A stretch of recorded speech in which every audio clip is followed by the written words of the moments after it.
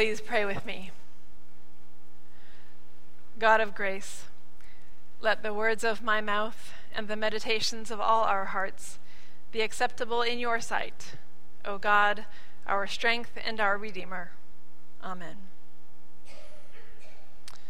I'm with you this morning after having spent the better part of the week gathering with United Methodists from all around Northern California and Nevada.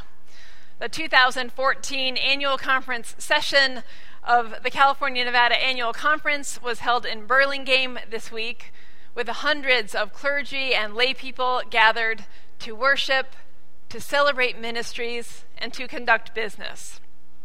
A quick moment of translation for those of you who might not speak fluent United Methodist. Annual conference means two things in the United Methodist Church. It is what we call our regional bodies, something like what would be called a synod or a presbytery in other denominations. So we are part of the California-Nevada Annual Conference of the United Methodist Church. That's our geographical region.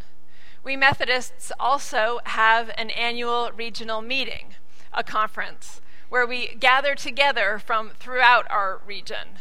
And that annual meeting is also called Annual Conference, or the Annual Conference Session. The theme for this year's Annual Conference Session was The Power of With, Building the Beloved Community. The Global United Methodist Church has defined 4 areas of focus for the church, and one of the 4 is ministry with the poor. So this year's annual conference theme was meant to relate to that. After Jesus was baptized, he went to the temple and read scripture there. He read the words you heard from our liturgist this morning about the Spirit of the Lord anointing him to bring good news to the poor. And then he said, "Today, this scripture has been fulfilled in your hearing." In other words, Jesus said that God sent him to bring good news to the poor, to end captivity and oppression, to share God's love. Jesus was telling those gathered that that was his mission in life, to bring good news to the poor. And the United Methodist Church uses this scripture as a foundational scripture for talking about why it matters that we be in ministry with the poor. But the annual conference theme wasn't only about being in ministry with the poor. That second part of the theme says, building the beloved community. The idea of the beloved community is most strongly associated with Martin Luther King Jr., although the origins of the idea predate him. The vision of the beloved community is really a vision of social justice, of the well-being of all persons, of a community where people find common ground and reconcile their differences. It is a vision that goes hand in hand with King's principles of nonviolence. Being in an annual conference connects us to ministries beyond our own. It connects us to the ministries of other individuals and congregations, as well as incorporating us into the work of the annual conference and of the United Methodist Church as a whole. Attending annual conference is a mixed bag. The days are long and full. I get bored by much of the business. I have a hard time sitting still for that long, which our delegates can attest to. And speaking of whom, we owe an enormous thank you to Helen Rowland and Paul Grench, who served us so faithfully as our delegates this year. But I am also glad for the glimpses of faithfulness and vibrant ministry that annual conference provides. In the midst of the business and the boredom, there are also glimpses of the beloved community. There were dozens of ways I saw glimpses of the beloved community at annual conference, but there were 2 central things that the annual conference organizers did to try to focus on that theme. One was that this year, conference featured the ministries and leaders of Glide Church in San Francisco, also known as Glide Memorial United Methodist Church. The church describes itself as a radically inclusive, just and loving community, mobilized to alleviate suffering and break the cycles of poverty and marginalization. Our youth group spent some time there last summer on their mission trip. Glide is a historic San Francisco church that was transformed in the 1960s as a team of pastors reinvented the ministries there. That was the year that Cecil Williams came on staff as a pastor, and Cecil would proceed to stay for more than 50 years. Though technically retired, he continues to be active in leadership there. Through the 60s, the church gradually came to attract San Francisco's diverse communities of hippies and addicts, gays, the poor, and the marginalized. The church became a home for political as well as spiritual change. Glide offered a safe space to groups ranging from the Hookers Convention to the American Indian Movement to the Black Panthers. This week at annual conference, Cecil Williams described how he went to Glide. And going there, he decided he was going to relate to the poor as never before. It's interesting to think about that time juxtaposed with Glide today. Glide continues to attract the poor and marginalized and offers extensive social service programs through the Glide Foundation. But they also have a certain status in the city of San Francisco.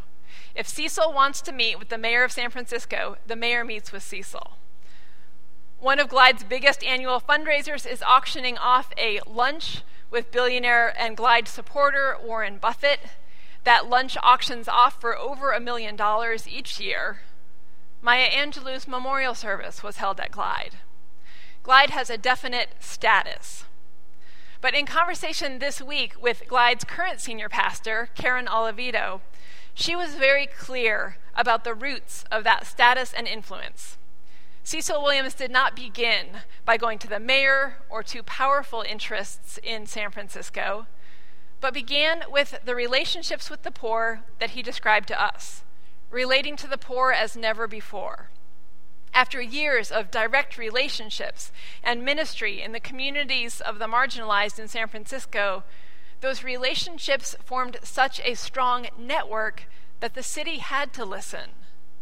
Despite Glide's powerful profile today, this role in the community was built bottom up, not top down. The second way our annual conference focused on the beloved community this week was to bring in Dr. Eric Law as a guest presenter.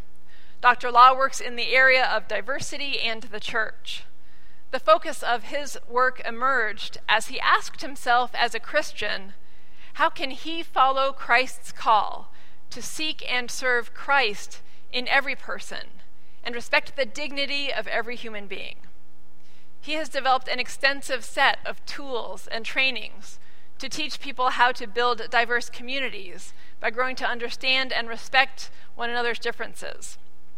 He led us this week in what the church and he call holy conferencing, a process of conversation designed to help us understand one another. General Conference is the meeting every 4 years of the entire United Methodist denomination. Many folks who attended the General Conference in 2012 came home feeling as if they'd been virtually beaten up by the mean-spirited ways that conflict in the denomination played out. This week at annual conference, I had folks who had been through that comment that if the General Conference had taken the time to teach and lead Dr. Law's principles of holy conferencing, it might have been a much better experience for all. When I first began attending annual conference, one of my primary impressions was of the diversity of annual conference. I am accustomed to that now, but trying to remember what it was like to go in with fresh eyes, I remember that more than anything. This year at annual conference, we heard scripture read in multiple languages, were blessed by the music of a Fijian choir, and were led in all our worship services by musician and worship leader Ari Lee, who is Korean-born and who is the worship leader at the Chinese Community United Methodist Church in Oakland. At annual conference, we worked together with leaders and church representatives from Tongan and Fijian congregations, from Korean and Japanese and Hmong and Filipino and Chinese congregations, from Hispanic and Native American congregations, from African American congregations. It is beautiful to have such a diversity of voices and faces when we gather together. In the clergy session, I saw more glimpses of the beloved community. The clergy session is the part of our conference when the clergy gathered together to do certain business. I learned about the ministry of newly ordained Allison Hendley, who has done some hard-hitting work to get a response from law enforcement to sex trafficking in Marin County, after being told initially that there is no problem with sex trafficking in Marin County. I was particularly impressed by a report on theological education that exhorted us all, United Methodist pastors, to become literate in the diverse faith traditions of today's United States, and to commit ourselves to building interfaith partnerships that are based on a deep respect and valuing of non-Christian faiths. Even the bishop's sermon during the service where new ministers were ordained into Christian ministry lifted up God's love for people of all faiths and reminded us to value and work at interfaith relationships. I saw glimpses of the beloved community in how our annual conference continues to make strides to be more inclusive of gay, lesbian, bisexual, and transgendered persons. Our own church council signed a resolution submitted to annual conference, which you may remember hearing about, that highlights the contradictions in our United Methodist rules, our rules called the Discipline. On one hand, our discipline urges us to be inclusive of all people in our ministries, including people of any sexual orientation. On the other hand, our discipline contains laws that discriminate. This resolution petitioned our annual conference that when these conflicts in the discipline arise between inclusion and exclusion, that we would err on the side of inclusion, and therefore not bring charges against clergy whose ministries are consistent with the inclusive mandates of the discipline, but may violate the exclusionary laws, such as the rule against same-sex weddings. And this resolution passed our annual conference. For me, something even more striking was the work our Board of Ordained Ministry has done that has resulted in a real breakthrough on their policy on how to handle issues of sexual orientation in the ordination process. In the United Methodist Church, our Board of Ordained Ministry has the authority to grant or deny ordination to those hoping to serve as pastors. After much dialogue and work this year, the Board of Ordained Ministry developed a policy. It includes this statement: "We recognize that throughout the history of our denomination, groups have been excluded from ordination, such as women, people of color, and the divorced. Currently, the Book of Discipline denies ordination because of sexual orientation.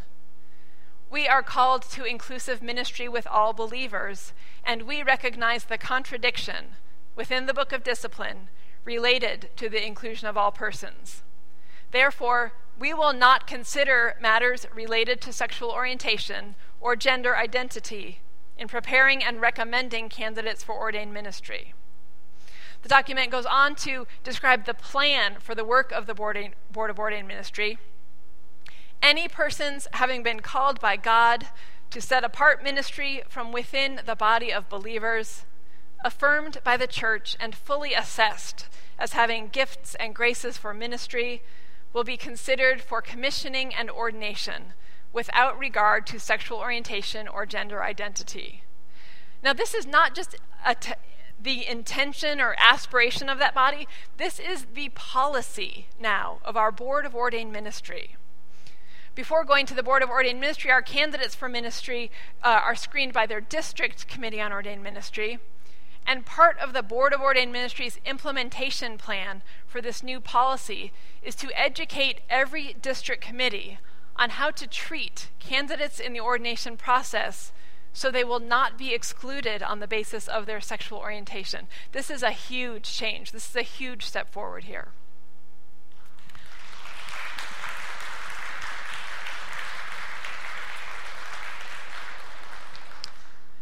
Our annual conference session, in the midst of boring business, displays many glimpses of the beloved community.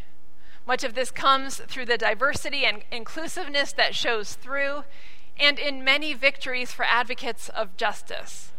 We are a progressive annual conference. And at the same time, Participating in annual conference, I found myself remembering how much I value being church together with folks I disagree with, including some of my most conservative colleagues who I connected with again this week. I value brothers and sisters who see the world differently from how I see it, and I cherish the hope that we will continue to come together. That's part of diversity and inclusion also, and it's a loss if we forget that.